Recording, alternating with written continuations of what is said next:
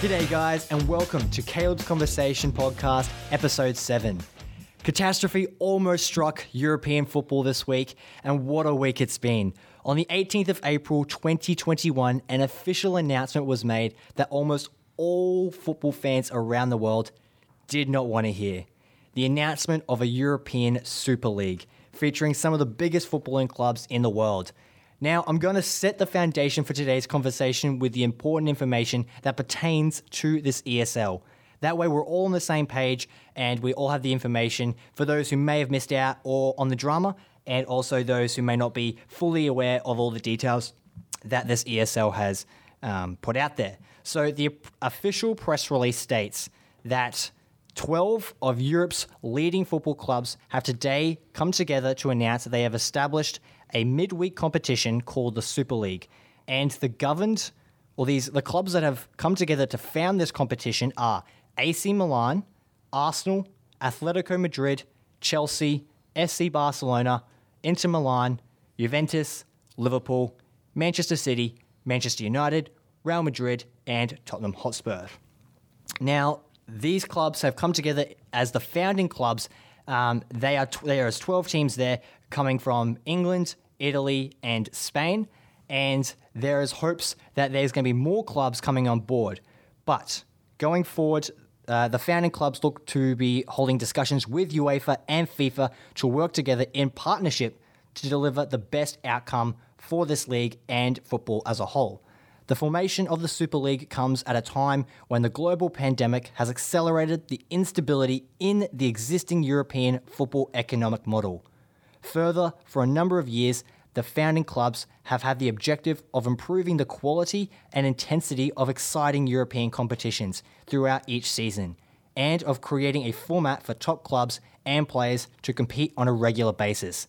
The pandemic has shown that a strategic vision and a sustainable commercial approach are required to enhance value and support for the benefit of the entire European football pyramid. In recent months, extensive dialogue has taken place with football stakeholders regarding the future format of European competitions. The founding clubs believe the solutions proposed following these talks do not solve fundamental issues, including the need to provide higher quality matches and additional financial resources for the overall football pyramid. Now, the basic format of this competition would be that there is 20 participating clubs with 15 founding clubs. So those are the 12 clubs that we named earlier from England, Italy, and Spain. And there would be a further clubs to come on board to participate in this midweek competition that they state would also be added on top of the already associated domestic competitions that they have been participating in. Now, that is a lot of information, all of it released by the official European Super League competition. Now, in the span of a couple days, we have gone from the founding clubs ready to mobilize and begin the league as early as August to the competition essentially crumbling. The crumbling was all thanks to the uproar in media, internally at the clubs, including players and coaches, but most importantly, the fans. Football is nothing without its fans, and the sport is only as worth as much as it is with them. So it is obvious that these clubs should be listening to their fans so that they can have a say on what happens in this amazing sport that we all love. To break down the highs and lows of the European Super League drama that has unfolded over the last few days, I have brought on two passionate football fans, Doyson and Shubin. Thank you very much for coming on the podcast. I know it's a lot of information. I know we have plenty of thoughts. Mate, what a crazy last couple of days it's been. What are you guys' initial thoughts on the competition that was announced just a couple of days ago? Well, I guess when it first came out, I remember waking up to it, and because it was like 7 o'clock our time when the talks came out. I remember waking up to the news as well. And I was like, what is going on? Like, why have Arsenal signed onto this? And I remember thinking, what is happening here? This is like, I was panicking. And then the statement got released that it was official. And I was like, this is a mess. Like, we have to turn this around. Yeah, it was a complete disaster, I remember thinking at the time. I was actually awake for the Man United match that day. And at the halftime, report, they actually said that they were going ahead with the plans. Really? So yeah. Wow. And that's when I started getting cold. So I'm like, why is this happening? Why would they want to just start their own league? It's like messing up with. It's like you messing with your fans all over again. Well, I'll say we should also clearly establish for those at home that don't know, I am obviously a Chelsea fan because I'm representing the Chelsea blue here. Shubin, you're an Arsenal fan, right? To say the least. And you're not Manchester United, correct? Yes, that's right. So we have that unique perspective of we're all fans of the respective clubs that were associated with this bullshit. And to say bullshit is putting it lightly. I think the fact that this even came into existence to begin with, I think is absolutely disgusting. Yeah, I love the way James Corden put it, because I don't know if you saw when he talked about it on his show, he went on like this 7-minute rant about like why it was an issue. And he pretty much said, because like obviously he has a primarily American audience who don't like there's not a lot of football fans over there.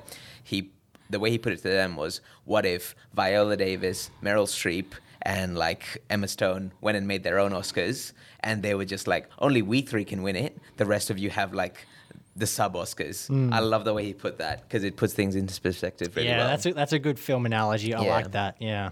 There was another interesting news that part of the news that I saw last night at around 1:00. It was that the Man United fans marched. They broke into the training complex, the first team training complex, marched in, spoke to OGS, spoke to Michael Carrick, Darren Fletcher, and a couple of the players, demanding for the Glazers to step down after Ed Woodward's resigning. So. Yeah.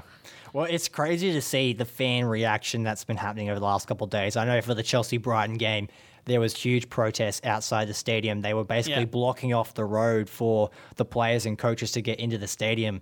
I saw a video of those Chelsea protests, and you could see Petr Cech actually came out from the management and stuff, and he came and spoke to the fans and kind of pleaded to them, saying, it's not our fault. The players and coaches are not to blame. Make sure that you're doing this safely and responsibly. And you could totally understand the uproar and anger that the fans have been showing, because the honest truth, and there's no other way of looking at it, that these owners of these clubs, and the owners are the ones to blame. It's very obvious, and we need to clearly establish that the clubs themselves, the coaching staff, the players are not to blame. Chelsea, United, Arsenal, Juventus, Inter Milan, they're not the ones to blame, the clubs. It is the owners and the people in positions of power at these clubs, the chairmans, that have made this decision in order to try and create this thing, in order to make more money for their already filthy rich pockets. That's the only reason it's been done. That's pretty much why, because competition attracts more players. If there's no competition, you won't get the big names in football coming to your club, and that's the whole point of it. Exactly. For the football structure in England and in the other leagues, I guess, is a pyramid structure. The money that goes into the very top of the game in each domestic league flows down to grassroots level. If the top 6 teams leave, all the viewership, all the money going into the Premier League at the very top, it doesn't come down anymore. The grassroots level structure breaks, then slowly each league becomes more and more redundant, and then the whole game just becomes, nothing. The example I heard was, because this would be a midweek competition similar to the already established UEFA Champions League, was that, if based off their proposed, what they proposed was that they could be able to participate in their respective domestic competitions on top of this. And the way that I was hearing it, they would be prioritizing games in the Super League, and the Premier League, for example, would be basically become like that secondary competition. And the Premier League is one of the best competitions and well-run sports in the world, because it has so much competition. There's so much possibilities, and it's so unpredictable. And when you treat the Premier League, which is arguably, I would say, probably the most competitive domestic footballing league in Europe, like when you take that away and almost treat it like, an EFL Cup or one of those like lower league cups that no one really cares about in the grand scheme of things, and you have, your bench and your reserve players playing those games, it almost defeats the whole purpose, because obviously everyone's going to be prioritizing the Super League because that's where the more money and viewership is going to be.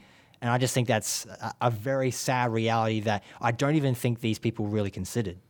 It's shameful, yeah. Like, and also, let's say they do. Let's say they did do that. They fielded their second teams and their reserve teams in the Premier League, and then let's say West Ham win the league or something, or Leicester win the league. It means less. Do you know what I mean? It's like the competition's out. What have we achieved? It's not like maybe in their heads they were like, oh, let's give someone else a chance to win the league. It's not like that. It's like those teams want to overcome the best. Sorry, they want to overcome the best. They don't want the competition to leave the window and then say, oh, we won the league.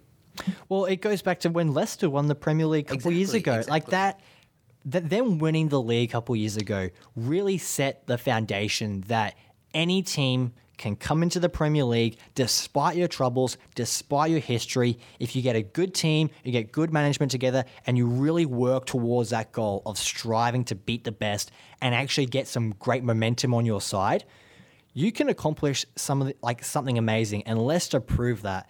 And since they won the Premier League, they have been a top team in the Premier League. I would say that they're better than some of these other teams that have been considered for the Super League.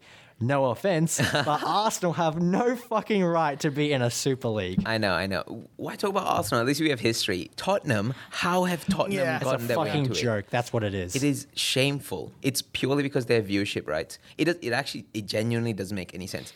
The current structure of Premier League to Champions League is based completely on merit. The way the Super League was proposed has nothing to do with merit. It has to do with it's a popularity contest.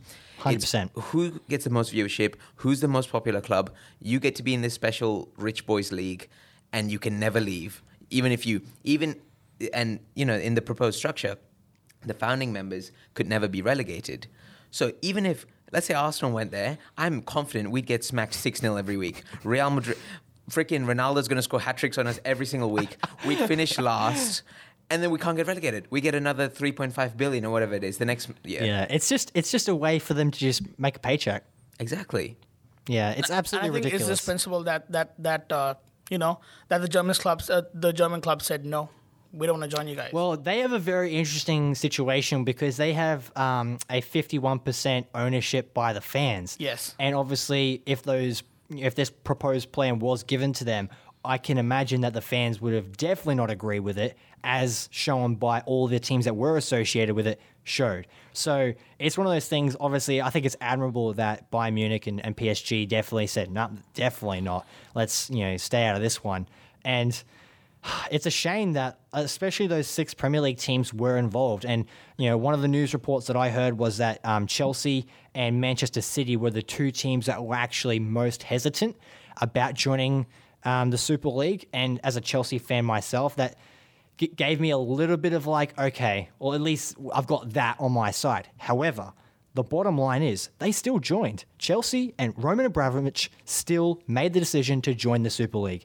So the fact that he made that decision proves that he can't be trusted because he still succumbed to the pressure of wanting to get all these clubs involved in the Super League in order to make that money. And I think it's just, like you said, shameful because it basically means that these owners only were going into it for the search of more money in their pockets and not for the search of fair competition and, like you said, merit. I think sport should be essentially built on a meritocracy where everyone is playing and the best go to the best. And if you're not good, yes, you go down, you get relegated, you stuff like that. And to take that whole structure away and have this sort of competition where it's like, these are the teams that are in here, come watch them play, and everyone else can go fight, for scraps. I just think that's incredibly rude and disrespectful to European football as a whole. Exactly. It completely. I mean, the whole thing started with Joe Glazer because he was the one with the idea. So basically, he's just thinking about money. He doesn't know sport. Who are we kidding? I mean, recently in the news, I read that Conor McGregor wanted to buy Manchester United. I saw the headline. He wanted to buy Manchester United, but he has no right buying it either. I mean, he would do some some justice by buying a sports team because being a sportsman himself, he knows how much it means to him. True. But see, this is where I find where it's interesting is I think a lot of people in the media and a lot of politicians as well we're calling for reform within the footballing sport structure. And I think the best example to turn to is these German clubs where they have, the majority share owned by the fans. Again, I don't know how you do it because it just sounds like a whole lawyer mess up, but they need to restructure in a way where fans have a definitive say on the outcomes of their club, because I think it's just unfair that they don't have a say. And what's even more disgusting about this whole process, right, is that the contract for the Super League was 187 pages long. That means this could not have been just drawn up last minute in a month, right? This has been in development for a long time. So that means that the owners of these clubs that were in the Super League knew about this for a very long time, kept their mouth shut, didn't say anything. That means they turned up to Premier League and FA and UEFA meetings and said nothing, kept it kept it from everyone else, basically doing shady deals under the table, kept this information from the important people that needed to know about it, and then they revealed it at the very last minute, having told no one. The players and coaching staff didn't even know about it, and they were on the front line receiving all the criticism and questioning, and they didn't even know how to respond. That's honestly quite cowardly, to be honest. I 100% agree. It's totally cowardly. And just the response from them since, I think, has also been very poor. I guess they've come out with a few apologies, but I don't trust you. I mean, you could see the reaction by James Milner in his interview as well, because he was totally dumbfounded. He was shocked. He didn't know what to say because he was caught offside, like with this ESL. So, well, even Jurgen Klopp, he came out in 2019 being very outspoken against the proposed, Super League and the idea that Liverpool and Real Madrid would play each other a couple times. Like, it's just the whole point of the UEFA Champions League is that it brings the best teams in Europe. They come together and they face off in this competition where you don't know how it's going to unfold. You could have teams like Porto or Ajax come through and topple those top dogs, and you never know what's going to happen. And what makes it exciting is that some of these big clubs verse each other very rarely. And that's what makes it exciting. Exactly. Chelsea and Real Madrid are coming up soon to play in a Champions League semi-final. Yeah. That hasn't happened in a very long time, those two teams facing off. And that's what makes that fixture so exciting. I mean, the dream for EPL fans all over the world would be seeing an all-English final, Champions League final. That would be pretty cool. It would be, yeah. Happened 2 years ago, didn't it? Yeah, Spurs Liverpool, that's right, yeah. It did, yeah. It just doesn't make sense to me that these owners and that the people that were founding this competition didn't even consider the repercussions from this. And I've heard from key members within the board that have made these key decisions for the Super League is that their whole idea is that the European UEFA competition structure needs to be changed in order to fix certain key issues that have been residing within these competitions the last couple of years. Honestly, that the statements released by the Glazers and Perez, the spokespeople for this Super League, all that said to me was they don't understand how the sport works at all. Because what Perez said after it got cancelled was, people between the age of 18 and 24 don't like the sport anymore. I'm 21. I stay up till 5 a.m. to watch Arsenal lose 3-0 every week. I wouldn't do that if I didn't enjoy the sport. I love the sport. Yes, it does require a bit of changes, in structure to change things once in a while. Nothing that drastic. That's why the Champions League, I think, are going into their new proposal next week or something to change the format of the group stages and stuff, which is fine. If you change a little bit of structure within each competition, I guess it keeps things updated and interesting, but you don't just make a whole new league to solve that. Well, what's funny because you mentioned that they're doing that reform and stuff.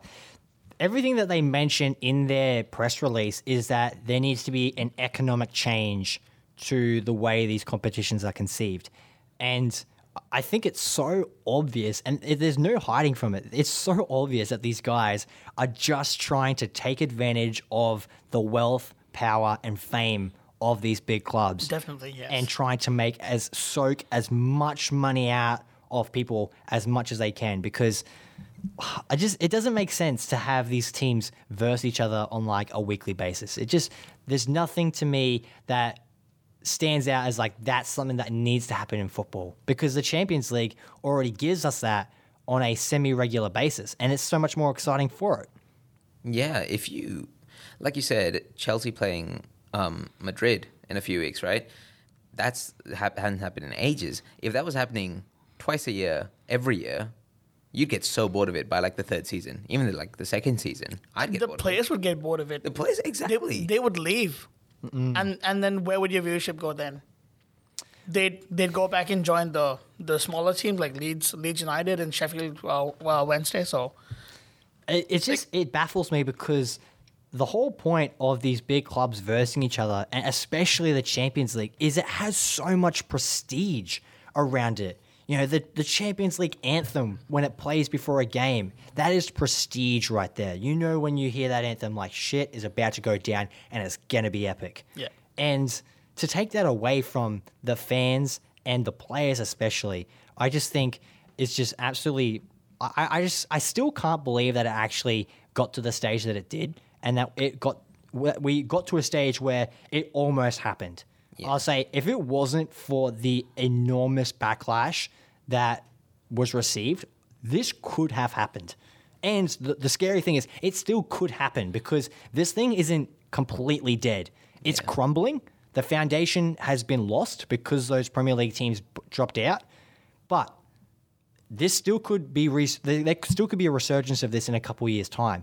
And I think it is very important that we have these structure changes within the Premier League, within these other competitions, so that it is a much more fairer competition, so that everyone is on a fair a fair system where it's meritocracy first, and that everyone is in a situation where they can participate in a way that is fair and best for the whole sport as a whole.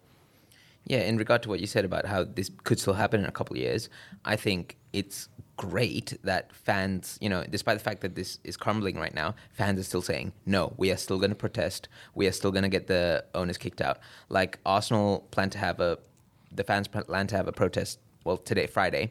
And then the news came out that the Super League wasn't going to happen. And the fans still said, no, we're still going to go. We're still going to protest Stan Kroenke, get him kicked out, get our voices heard, so that this doesn't happen in the future again, which is what needs to happen, I think. 100%. And it's a tricky situation, because I don't know how that reform will take place. I think it does need some form of government oversight. But it's one of those things, like I think Gary Neville had a wonderful rant on, I think it was Sky, or BT Sky. Sport or whatever, yeah. And everything he laid out in that little monologue, I thought was bang on the money. There needs to be some sort of independent regulators that come in and just make sure that everything is in a way that is fair for everyone. There isn't any shady stuff going on behind the scenes, and that the fans have a say.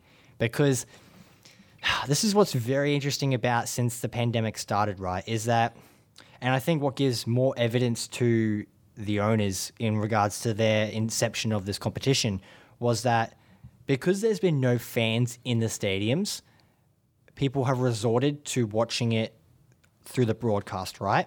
Which means more money is coming through the broadcast. So from their perspective, they can see, they saw the opportunity for them to be like, all right, we're not getting that match day experience. Let's try and soak up as much of that revenue from the broadcasting packages, because that's where all the money is coming from. And the scary thing about that is they are still making shitloads of money through the broadcast packages, and no one's in the one's in the stadiums at the moment. So for them, they're looking at it in a way where it's like, you know, we don't need fans in order to keep this sport going and keep it profitable. I think for the next, I think the FA Cup, I think they are giving the fans a couple of tickets, 20,000 tickets. Oh yeah. They are giving the fans free tickets just to watch them, just to watch the match. Okay. The FA is Well, see, them. it's strange because the COVID situation over in Europe is still pretty, like, you know, they're still on thin ice over there. Yeah. Which is such a shame, because, you know, football is nothing without its fans. Definitely. And, you know, that sort of, those reactions where you have, you know, when a goal is scored and everyone goes absolutely ballistic, like that's what sport's all about, is that coming together and that rivalry of, you know, us versus them, but in a positive way that is accepted, where there are rules that are established. It's us versus them, and that tribalistic nature. But we know at the end of the day, we're all there to enjoy the same thing. Yeah. And that's what I love about sport, is that competitive nature where it's like, you know, we can get together and we want to beat you, but, you know, we know it's going to be a tough road there. And that's what's so great about the Premier League, is that you can It's have crazy unpredictable. results where Definitely. Chelsea can go 5-2 down to West Brom. It's Exactly. like crazy shit can, like, you know, Arsenal had a draw with Fulham the other day. Yeah. Like crazy shit can just happen where, you know, the last place team can sometimes topple the top of the, you know, top of the Definitely, peak. yeah. So it's just We have crazy a stuff team, like that we that have makes a it team like exciting. West Ham and Aston Villa beating the top teams. So. Exactly. Well, exactly. West Ham have performed very well this season in the Premier League. They have. And the fact that they're competing for top 4 is unbelievable. West Ham in the Champions League. Wow. Wow. Well, it's crazy to think that they could potentially make it. And I found it funny that when Jurgen Klopp said in a post-match interview that, you know, what he loves about the Premier League is that the fact that anyone can make it into those positions, and that he thinks that, you know, West Ham could make it there, and that he obviously hopes that they don't, because obviously Liverpool want to make Yeah, top 4, yeah. of course. But it was just funny seeing his reaction to this whole Super League drama, as well as seeing all the other coaches' perspectives as well. Pep Guardiola had a pretty good rant as well with regards to competition and that sort of competitive nature that sport provides, especially in the Premier League. Yeah, what's ironic about the day that the Super League got announced is the 3 games that happened in and around that time was Arsenal drew to Fulham, Chelsea drew to Brighton, and Liverpool drew to Leeds. So all these clubs that said, we're better than you, we're going to leave and go make our own league, they drew to the clubs that they were saying they were better than, which was I'm so pretty sure there ironic. was similar, yeah, exactly, very ironic. But also, I'm pretty sure there was a similar thing in Spain as well. I think Real Madrid also had a draw. And I think maybe Juventus also had like a draw as well. Sign so from like, God.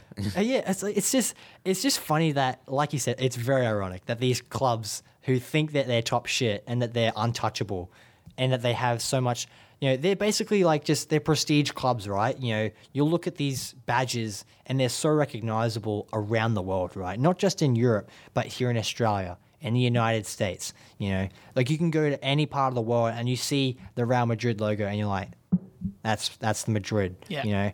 You look at the Barcelona logo and you're like, I know the history of that club because they've been like at the highest level for a long, long time. You look at the Arsenal logo, you laugh. Yes, your words, not mine. But it's funny though, because like I just don't understand the thought process behind the selection process as well, because there was these 12 founding clubs that came together and created this league to begin with, and then their idea was that there was going to be 3 more founding clubs as well. Who the fuck is going to come on board and join? Like, obviously PSG and Bayern Munich came out and said no Dortmund thanks. said no. Dortmund as well. I would assume maybe that was the other 3 clubs that could have potentially taken it, but those 3 clubs said no. So who else? Ajax, maybe? Was Ajax even considered? They're a club that has great so history. much great history. They have similar and, to and Arsenal. they have potential. They have like Yeah, they're good. their players are like everywhere. They have spawned some of the best They have. talent in world football the have. last couple of years, and they've been very competitive as well. They were in the Champions League semi-finals 2 years They ago, were. and then they sold all their players. I Yeah, know, but yeah. they were still up there. And also in regards to PSG, I was just thinking about this yesterday. Obviously, the German clubs declined the offer because they're owned by fans, like we said. But PSG, what was interesting is now FIFA and this ESL, they're like clashing heads, aren't they? FIFA was saying if your players play in the ESL, they can't play in the World Cup. PSG are owned by Qatar. Qatar is hosting the next FIFA World Cup. I'm thinking the owners didn't want to have an issue with that. So if the Super League went ahead, maybe after the World Cup, PSG would have said, okay, can we accept that invite now? Okay, yeah, that's a sticky situation. I mean, I think that football clubs all over the world should have that rule where 51% is owned by the fans. Agreed. That way, this ESL bullshit wouldn't be up anymore. Exactly. But you know what's really scary about this whole situation is that, you know, we're in a situation where this competition really sets the foundation where you can really see that these clubs are in such great positions of power where they can really put their foot forward and try and change things in the whole landscape of football in that continent, which is pretty scary, right? Just to make their wallets fatter. Yeah, definitely. It's nothing but a business move. Nothing else. It's nothing but a business move. These guys do not know sport, and they don't respect the sport. Well, it's a bunch of foreign investors that have come on board who don't understand the culture, don't understand the history, don't understand the importance to the people. Like, I remember I watched a documentary on Netflix called Sunderland Till I Die, and it's a docu-series that follows the Sunderland team. It started a couple years ago when they got relegated from the Premier League and then relegated again. So when they got relegated back-to-back. And just that show was so eye-opening to me because obviously we live in Australia, right? And the sporting culture over here is obviously very unique and very different to what it is in Europe.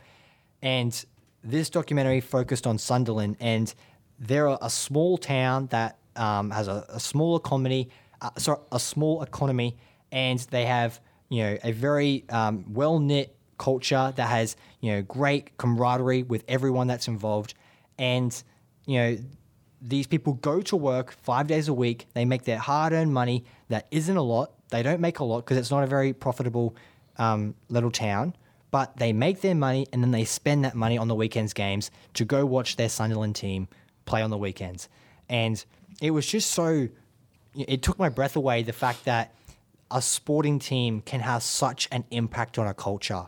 And what I found fascinating about that was that when the team lost, obviously Sunderland went through a very bad patch of form when they got relegated 2 seasons in a row. And just to see how the team's performance affected the morale of the town, and to see how people changed and how they reacted to it it was so amazing to me, because it was a great reflection of how important sport is to people and how important these clubs are to people and how important where they live and where they come from is so a part of their social and cultural identity. And when you watch stuff like that, it's just it makes you feel happy and sad at the same time, that because you can see when it's going bad for people, that you get that tinge of sadness, because it's like, damn, the team's not doing well, and it's really affecting everyone. But then the opposite side of that is when your team is doing fantastic, and when you're having success, and when you're winning trophies, or when you're getting promotion, climbing your way up that football pyramid. That's the shit that everyone loves to see. And when you can get that camaraderie and everyone's singing songs and having that joy together as a celebration, that's what sport's about. And the fact that these owners that were spearheading this program were just so oblivious to this whole side of football. And I understand football and sport especially is a business, and these businessmen were looking at it like a business. But they also need to understand that sport is so much more than that, and it means so much more than that. It's culture. It's downright culture. That's it. Well, people, they live and breathe this stuff on a daily basis. Definitely, yes. And, in the current world that we live in, games are played almost like every 3 or 4 days, right? So it is a part of our lives and our consumption of entertainment. I mean, this ESL was a bit stressful for the players as well. If you see, they'd be playing midweek, then they'd be playing on the weekends, and then Champions League again. So, I mean, they wouldn't be getting any rest. That means they would be demanding more pay. And if they don't get that pay, they'd leave the clubs. Well, see, there goes competition again. What's fascinating about this, and I'm interested to hear your opinions on this, was that once all this information came out, the UEFA, FIFA, the Premier League, everyone came out and said, we are opposed to this. And if this goes through, there will be some serious consequences. Some of the consequences that were thrown out there by those people, that the people who are in charge of those respective organizations, said that players or the teams obviously wouldn't be able to compete in their respective domestic competition. Yep. So Premier League teams couldn't be a part of the Premier League anymore. They couldn't be a part of the Champions League. And potentially players would not be allowed to represent their country at the national level. Yep. What are your thoughts on that? I mean, I think it was bang on. Like, yeah, they did acceptable. whatever they could. I mean, going to drastic measures, they did whatever they could to stop the ESL from happening. I was really disheartened by it, but I would have done the same thing. I would have opposed the same threats. Like, since I was young, my life dream is watch Arsenal win the Champions League. I don't know if that's going to happen, but if they went ahead and said, your teams can't play in the Champions League, then that dream is completely cut off without the possibility of it ever happening. That's every football fan's dream to see their team win the Champions League, 100%. just to see their team best, be the best in Europe. So yeah, Must feel nice, eh, guys? Yeah. Mate, well, also ask me that question in a couple of weeks. We'll see how we go. But no, I'm in the same page as you guys. I think the consequences needed to be harsh. And I'm still of the opinion that there needs to be consequences despite the competition crumbling. And what I find interesting and why I was so intrigued to hear the players' perspectives on all this was that, if this all went ahead and the ability to represent your country at a national level was taken away from you, like, I just couldn't imagine any worse feeling than that. Just especially some of these young players, that could represent England, like Mason Mount, Reece James, Alexander Arnold, like Jordan Henderson. Like, obviously he's a bit, older now, but some of these great players that if that was taken away from them, to represent your country and obviously the Euros coming up or the upcoming Qatar World Cup, and to not have any control over it, because it's not like you as the players are like, yeah, I don't want to play international. Let's go play ESL. That'll be fun. It's like they weren't even told about this until we and everyone else around the world was hearing about it. Exactly. Which is just disgusting. The dream. I think the next step would be just to get these owners to step down and 100%. forfeit their share in the team. That's it. I'll say I agree. I think that definitely needs to be the next step with regards to consequences, is that I think all these respective owners of these clubs 100% need to stand down and remove themselves from the clubs because they cannot be trusted. I saw, the other day that the Liverpool chairman, whose name is escaping me right now, but he released a video, like an apology video, on the Liverpool social media, and he basically came out and said, we made a mistake. I'm sorry that this happened, and we didn't consider all of these factors. And to me, I look at that, it's just all PR trying to spin the story and gain sympathy. And I don't like to do this on social media because social media is a cesspool. But I had a quick flick through the comments and was looking at the reactions to that Liverpool video on their Facebook. And it was a lot of people being like, yep, people make mistakes. We understand. That's okay.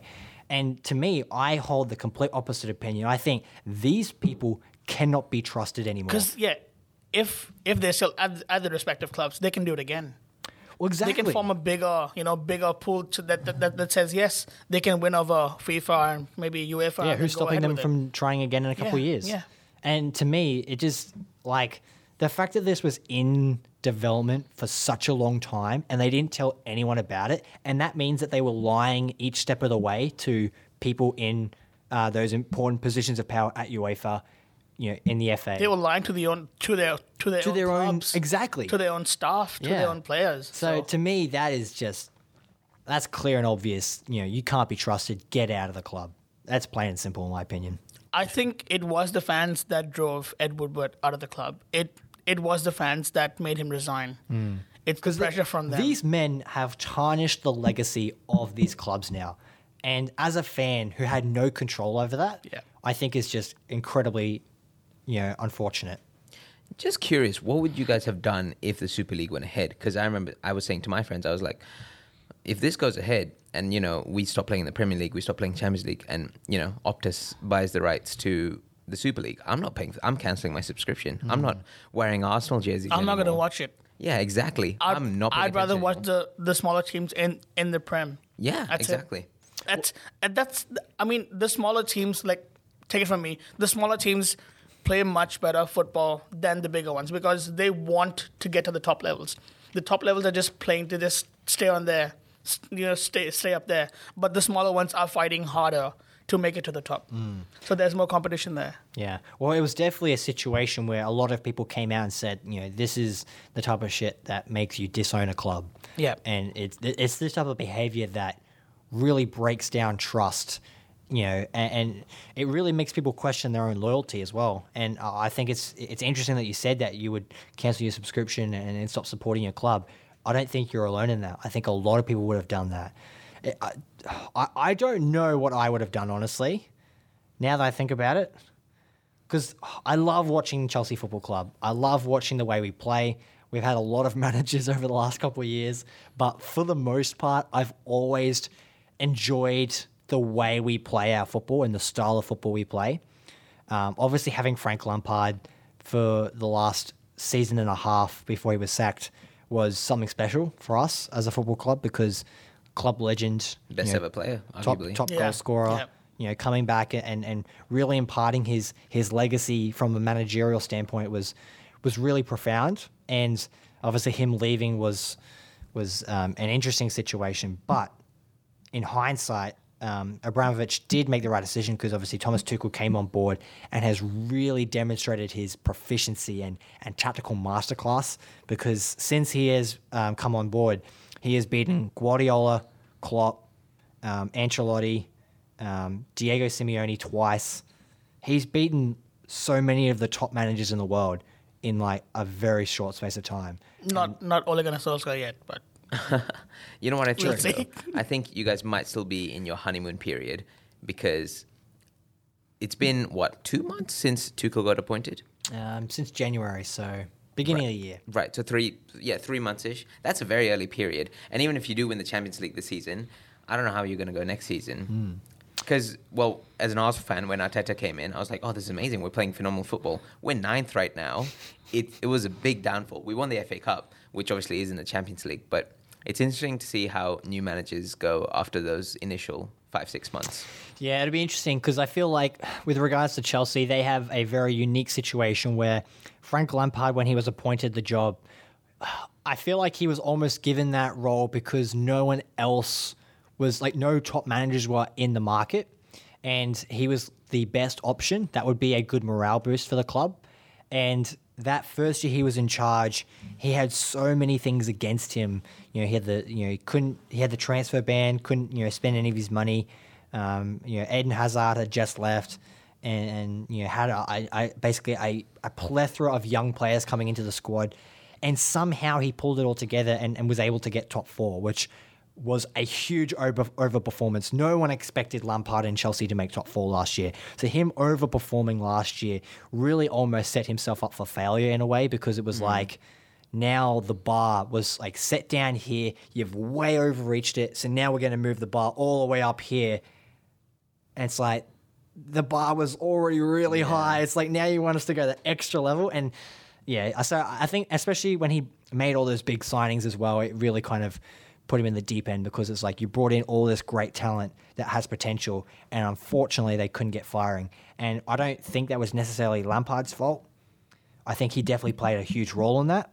And I definitely have criticisms of Lampard's style, but I think it's very clear that Chelsea is in an interesting transition phase. And I think the way you put it, the honeymoon phase, I think that's accurate. Yeah.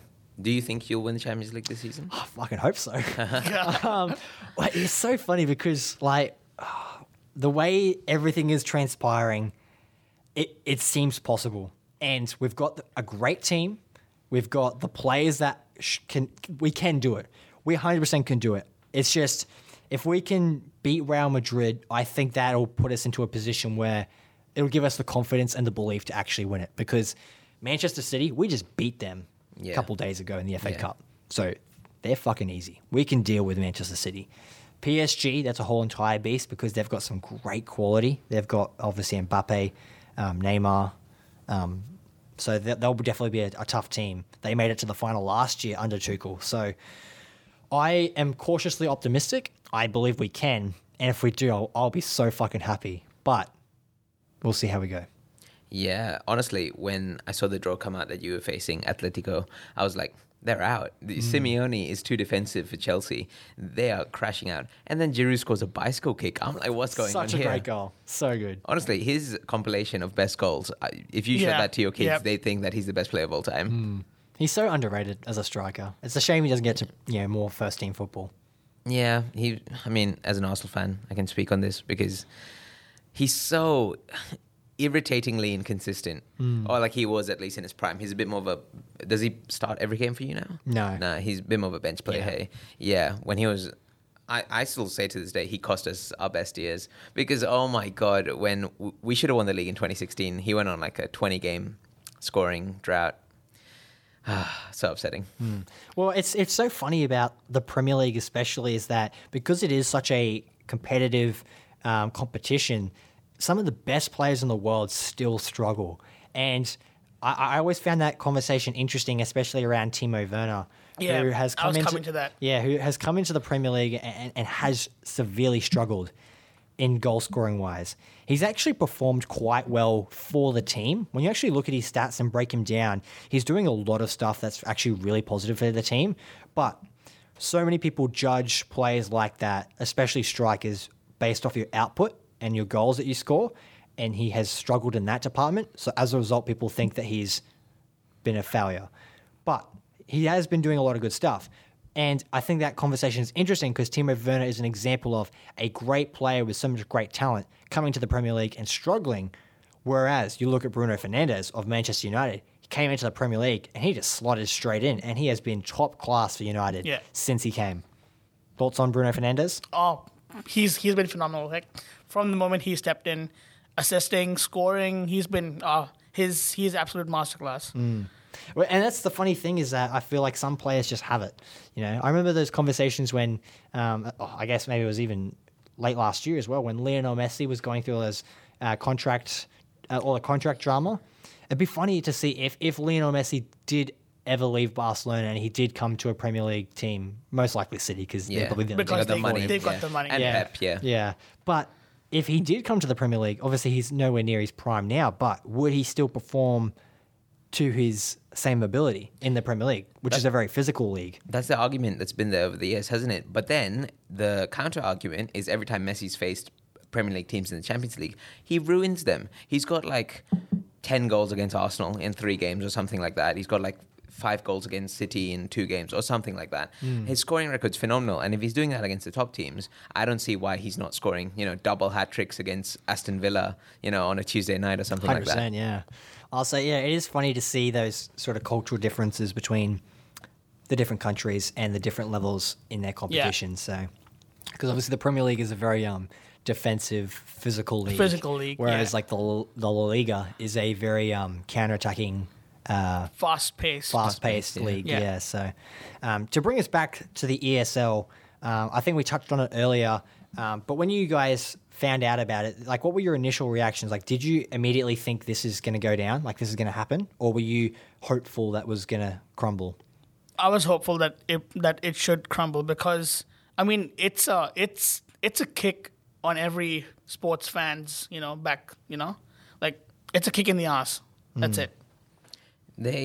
When they released the statements, I thought this will go through because despite the fan uproar, despite what myself and millions of others were posting on social media against the ESL, I just figured the clubs and the owners were just going to disregard that because that's what they had done to form the Super League anyway. So I just thought our opinions wouldn't have been validated at all and the Super League would have been formed. Yeah, I was very cautious with this whole situation because I remember when the news first came out, I was like, wait, what? This is a thing? This is happening? I was just so shocked. I remember going onto my phone and checking the news and and just seeing all these articles and being like, what the hell is happening? And then you start seeing some of the coverage and hearing some of the pundits from the UK talk about it and just seeing the potential knock-on effects that it would cause. It was almost like doomsday for football. Like, Rio Ferdinand put it very well. This is a war on football. And like we mentioned earlier, Gary Neville had a very good outlook on it as well. And I thought even his conversation with Jamie Carragher on Monday Night Football was also very good. And it is fascinating to see how everyone reacted. And it was great to see because it was almost a unifying of everyone, despite our rivalries and our teams. Yeah. You know, like Tottenham and Arsenal, you know, bitter rivals, right? And yet those fans still came together on this issue and were like, something needs to change and we need to stop this in its tracks. Because and that was beautiful to see. If we didn't stop it, there would be no rivalry to enjoy. Yeah, true. I agree. Well, exactly. Like I remember when, you know, during the Chelsea protest before the game, I remember seeing, you know, one of those protest signs was, you know, we want our cold night in Stoke. Yeah, exactly. And it's just stuff like that that, you know, you would miss as part of, you know, that English football experience. And so my question to you guys now is, now that everything is kind of crumbling, what do you think the next phase will be with regards to potential consequences or with regards to reactions and how these teams are interpreted moving forward? What do you think is going to happen in the foreseeable future? It's really hard to tell. Because it's crumbling, I don't think any clubs will be sanctioned. I don't think there's going to be any bans for any players in any competitions. So you don't think UEFA and FIFA are still going to step up and do something about it? I don't think so, because the clubs pulled out. I think now I'd still get it if the consequences were there, but I do think it might be a bit harsh because like the plans were there for 2 days and then they were out. Well, I feel the consequences should be there for the owners to step down from, you know, the UEFA meetings and the FIFA meetings. I think they should be, you know, banned from the meetings because if they can conspire once, what's stopping them from doing it again? So I think there should be consequences for those guys. Maybe get them to step down and get the fans to own like a 51% of the club. That's it. I'm on the exact same page as we Yeah. do. I think the owners definitely need to be removed from these clubs because they are a parasite that is leeching off the system that has proved to be very profitable for them. They need to be removed from the footballing program. And I think, I still will be interested to see how the consequences are interpreted moving forward because, like I said, I think there needs to be some. How harsh or lenient they will be, I don't know. But it's funny to see how quickly this whole situation has developed over the last couple of days. You know, like when the news dropped a couple of days ago, when it all kicked off, I was so angry and furious. I needed to voice my opinion in some way. But I'm glad that we took a couple of days to let the situation settle. And now we've got a full, well-rounded story of the beginning and ending of the Super League, which I think is funny. You know that GIF of from The Simpsons of Grandpa Simpson walking into the bar, And then leaving, he puts the hat on and then goes in and then walks straight back out. That is the Super League in a nutshell, right there. And I thought that was quite funny. So, do you guys have any final thoughts on regards to the ESL and these teams that have been associated with it? No, we covered a lot actually, and you made a good point there because this podcast would have taken such a different tone if we did this like 3 days earlier. Yeah, it would have been such a mess. I would have been like, no, why are Arsenal joining? You know, but yeah, I think I'm so happy that everything's calmed down, and you know, all the English clubs have pulled out, and every team's pulling out now. But yeah, this would have been a different conversation if it all had to go down. Definitely. I mean, we would have been a bit less calmer. Would have been more angrier than usual. But yeah, we are really happy that it all crumbled. I'll probably be more happier once the owner step down, you know, and hand over the clubs, you know, back to the fans because football is nothing without its fans. Yeah, I'm of the opinion where I think this has been a roller coaster of emotions these last couple of days. I remember, you know, waking up, you know, when all this news dropped and being like, what the hell's going on? And then just every, you know, hour for the next couple of days, I was just constantly refreshing, trying to find out what's happening next. What's the latest update? What's going to happen to not only Chelsea, but all these great clubs because they have such a great reputation. And I feel like the actions of a few have really tarnished that. And it's such a shame because, you know, these clubs represent so much to people and so much to, you know, the competitiveness of sport. And it'll be interesting to see, you know, the aftermath of it all. And for the rest of this foreseeable season, the Premier League is obviously coming to an end. The Champions League is coming to a close.